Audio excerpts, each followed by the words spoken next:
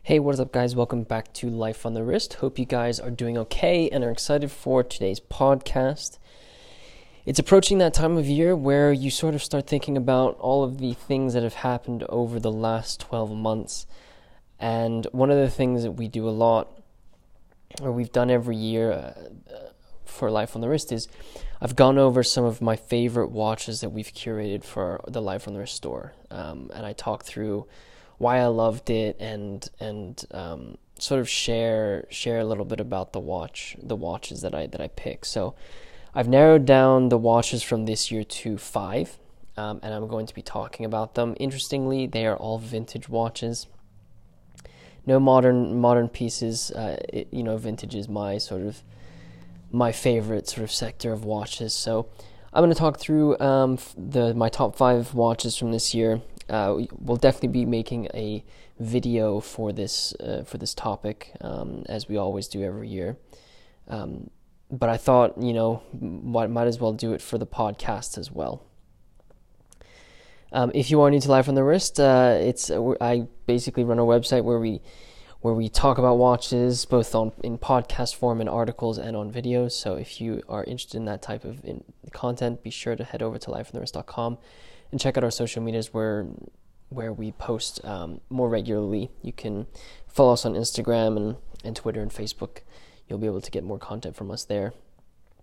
We'd love to have you part of the family. So I'll sort of kick it off with one of the watches that was from earlier in the year, and that is, and I should say before we sort of dive into the watches, there will be links in the show notes of this podcast to every single one of these watches, so you can follow along, check out some of the pictures while we sort of talk through them. I really encourage you to check out the pictures and our the watches in the show notes, because I think that's what makes these really special. So back to the watches. The first watch I wanted to talk about was one from earlier in the year. It was a Longines Mainliner. Longines is a brand that I've had nothing but good things to say, especially when it comes to vintage watches. I think there's a lot of value in vintage watches, and they've come out with some very unique looking designs for their watches that allows you to get some real variety if you are looking to collect a brand, and if that is Longines, you get a lot of variety in the types of watches that you can find from this brand. So the Longines Mainliner was a watch that was produced in the 1930s and 40s, I think 40s, excuse me. And it was a 29 millimeter watch, but had this really interesting sort of cage that the round dial of this watch sort of sat in. It was sort of a square pieces of metal, and then you have the watch in the middle of it, and it sort of accentuated the size of the watch. So you had the dial itself was 29 millimeters, and the dial, and I guess the outside bezel. And then if you actually measured it, including the case, it was actually 40 millimeters tall. And this sort of caged house watch is not something that you're going to see very often. And I think what was really cool about it is the cage was actually slightly curved, so it really hugged the wrist really nicely, and I think really sort of fit the natural curvature of your wrist really nicely. It reminded me of the curve of the Cartier Centré, and I thought that was a really cool feature of this watch. The watch itself was a 10-karat gold-filled case, and it was in really great condition for a watch from the 1940s. The case itself didn't have massive, spots where the gold filling was coming off. It really was in really great condition. It also had this really interesting fluted bezel, which was fairly rare with the Mainliner watches from Longines. There were many different versions of this watch, some looking a little bit more dressier. This one had a little bit more of a sportier feel. It had gold applied hour markers, with the 3, 9, and 12 being actual numbers, which I thought was really nice, and it had a sub-seconds dial at 6 o'clock. I really loved this watch because of how unique it was, how uncommon it was to see this type of watch on the wrist, but also the condition of this watch is really great. And this sort of reference within the mainliner sort of subset of watches was fairly rare, which I thought was quite unique about this piece. It came on a brown strap, which I think worked perfectly, especially with sort of a naturally patina dial that it had. It wasn't crisp white. It sort of had a little bit of like an aged hue to it, which looked really nicely with the brown strap, but also with the gold tone or gold-filled case. This watch actually went very quickly, and I'm so happy for the person who ended up buying this watch and adding it to their collection, because it really is a beautiful watch to have. So the next watch I wanted to discuss was arguably one of the highlights of this year. I think all of these are really highlights, but this one really stuck out to me quite substantially, and that was a watch from Le Coultre. It was a triple calendar moon phase from the 1950s. Hugues Le Coultre, or Le Coultre, has been known for producing really beautiful classic triple calendar watches. They've also created annual calendars, but these triple calendar moon phases are ones that have been very desired by vintage watch collectors and are difficult to come by. There's a triple calendar moon phase that is in a rectangular case that's been featured on Talking Watches with some individuals on there, but it is a watch that there's quite a good following for. The watch that I'm talking about today is not the rectangular version, but is a round cased version of the triple calendar moon phase produced by Le Coultre in the 1950s.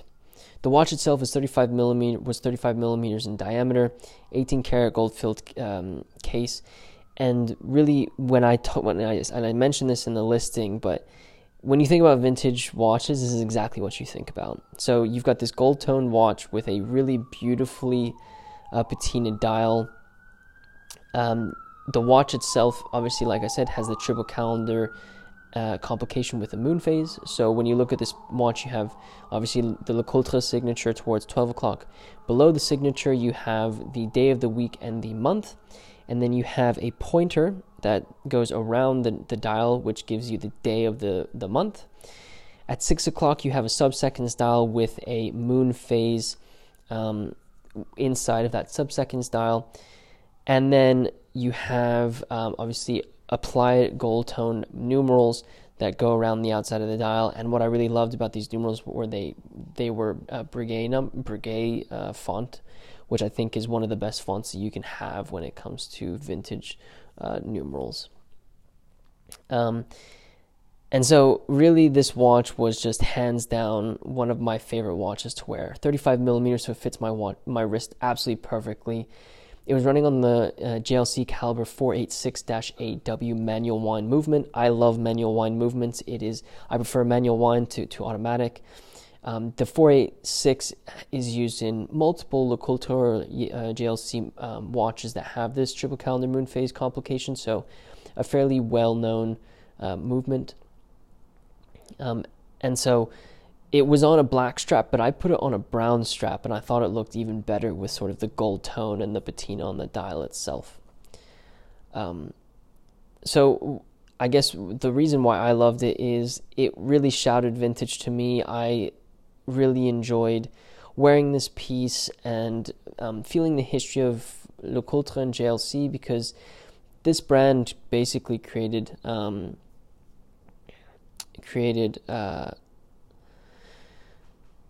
watch movements for many of the top brands out there, and so it's nice to wear something that's fairly historical and is just absolutely so freaking beautiful. So I really enjoyed this watch, and again, lucky new owner who gets to enjoy this piece. Moving forward, I am going to talk about a really beautiful Patek Philippe that we were able to source for our store. So this was the reference 2594. This is a watch that's nicknamed by many as the Disco Volante, but this is a 32 millimeter dress watch from Patek Philippe, time only, hours and minutes, manual wind watch that has a very unique case that reminds you one of sort of a disc when you look at it. So, like I said, the watch is 32 millimeters in diameter. It was produced in 1966, and has this saucer-like case design that is it's an 18-karat gold case. The condition of this watch was absolutely phenomenal. It had, if you look at the watch, you obviously have the Patek Philippe Genève signature at 12 o'clock. You have an hours and minutes hand, and then you have these gold hour indicators that keep the dial very, very simple. One of the things with this watch is it had a milled bezel, which is something very different than some of the other 2594s. This reference has multiple case metals, so some in white gold, some in rose gold, and then it also has multiple sort of bezel finishings to it. And this one obviously had a milled bezel, but there were some that had just a completely simple, polished bezel. So it really varied in many regards. What was really cool, it had every signature you needed. The crown was signed with the Patek Philippe logo. You have the dial sign, and the movement was actually phenomenal, in phenomenal condition. The watch was running on the 23-300 in-house movement. That's really known by vintage watch collectors as one of the best hand-wound 10-line movement. The reason for that is it has an overcoil hairspring and Gyromax balance that is not really found in many other 10-line movements, or it's not found in any other 10-line movement from the manufacturer, which obviously shows, it doesn't show, it basically allows for this watch to be as accurate as it possibly could. The watch itself ran at an incredible rate. I couldn't believe how accurate this piece was, and I think it's a testament to Patek Philippe movements, but also this specific movement and what it can do. The watch was on a brown leather strap, which I think worked perfectly with this piece, and again, this was just like the perfect piece for my wrist. Fit absolutely phenomenally. Such a unique looking Patek Philippe, and when you do put a Patek Philippe watch on your wrist, you do really feel like you're in a different sort of world when it comes to watch collecting, and this piece definitely is a great example of that. Really cool that this went to a collector. I won't give too much information about them, but it was their first Patek Philippe that they were able to enjoy and add to their collection. So it was really nice that was the case. The fourth watch I want to discuss is the Le Coultre Memovox alarm watch that we were able to source. This is a watch. The Memovox is a watch that I've spoken at lengths about how phenomenal this piece is and how much value you can get for the money that you spend on these pieces. This watch was a 34 millimeter Le Coultre Memovox that was manufactured in 1964. The watch itself obviously has the hours, minutes, seconds, and an alarm complication. What was really phenomenal about this watch is it was fairly untouched. The dial itself was super clean. Both crowns were signed and original, and the case itself was in really great condition. It was 10-karat gold-filled case, and again, it was in really great condition with very little wear on it, which is something you see with watches from this era. One of the reasons why I really love this piece is it was nice to be able to source something that I've spoken to at lengths about. This is actually the first Le Coultre Memovox that we sourced for Life on the Wrist, or I sourced for Life on the Wrist. And so it was really great to give the viewers and readers and listeners of Life on the Wrist an example of a watch, or example of a Memovox that I would put my name behind, because it is something that I've mentioned many times. Not too much more to it. It had the K814 manual wind movement in it. Again, I love manual wind, and it was a phenomenal example for the store. The last piece I want to talk about was actually an Omega Chronostop, and the reason why I want to talk about this watch is really the the fact that this watch was in phenomenal condition. Chronostops, a lot of the times you can get varying condition on them, especially when it comes to the movements of these pieces. A lot of the times you'll see movements are broken, and unfortunately it's very difficult to replace parts for the Chronostop because I think it's hard to get a hold of them. I think Omega is doing a good job of sort of servicing these pieces, but I do think it's becoming harder and harder to service them. The Chronostop that we were able to source was a reference 145.009, which is a stainless steel version of this watch with a slate gray dial and orange chronograph hand. It had a really beautiful looking dial to it. Like I said, it was gray. Omega, Chronostop, and Genève were all printed in white, and then it had a really nice orange Omega logo, which I think went really nicely with the chronograph hand. The strap was also black and orange, so it really brought out the sort of orange tones that you got from it. The watch itself was manufactured in 1968 and is a 34.5 millimeter watch that runs on the Omega Caliber 865 manual wind movement. I think this is another example of a watch that's a really great value. Omega chronographs are obviously in demand. You know, you can think of the Omega Speedmasters and how much those are loved. I think the Omega Chronostop is obviously it's a 1 minute chronograph, but still shows the what Omega can do when it comes to manufacturing chronographs.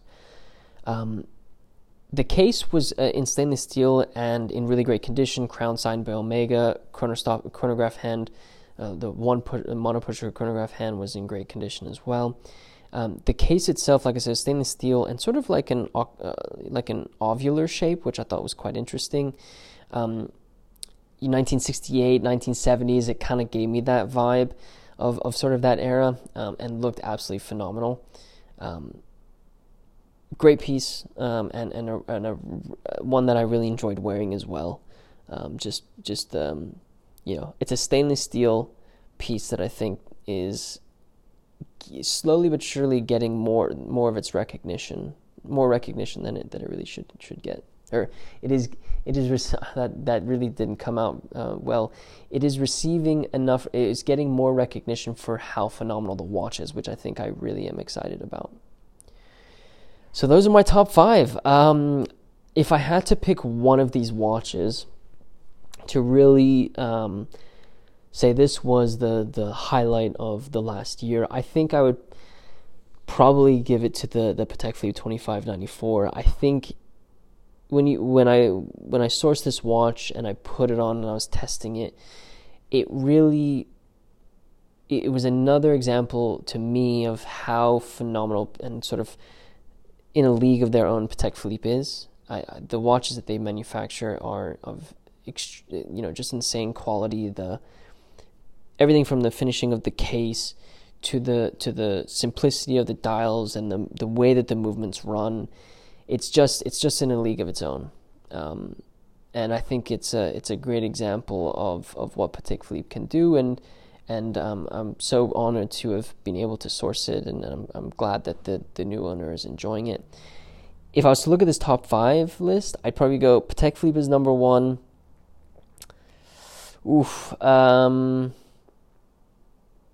You're probably going to be surprised. I'm going to go the Longines Mainliner is number 2, just for how unique it is. Then I'd probably go Triple Calendar Moonface from Le Coultre as number 3. Very, very close to Longines Mainliner. Then I would go Le Coultre Memovox, and then the Omega Chronostop is number 5. That would be my order. But I would love to hear what your thoughts are on some of the pieces that I curated for the store this year. Let me know what you hit us up on Instagram or on our in our email on our website.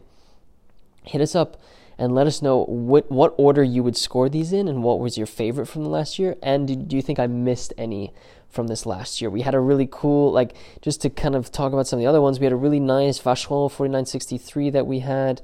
There was a really great Caravelle Diver. There was a Lejour chronograph that I had so much fun with. I'd love to hear your thoughts. So let us know what your favorite watch from this past year was, because I think you guys also have a good idea of what we've been able to source. So let us know on our social medias. Hope you guys enjoyed listening to this podcast. If you like these podcasts, be sure to follow us so you're the first person notified when we do upload a podcast. And I think I want to end this just by saying, it's been a phenomenal year. These are just some of the highlights of the watches that we wanted to talk through. But I think we've had a lot of highlights just in general. This podcast has been so much fun, and it's been a great addition this year to Life on the Wrist. So thank you so much for listening to this podcast. If you wouldn't mind rating this podcast, it really does help us out. And with that said, guys, thank you so much for listening to this podcast, and until next time.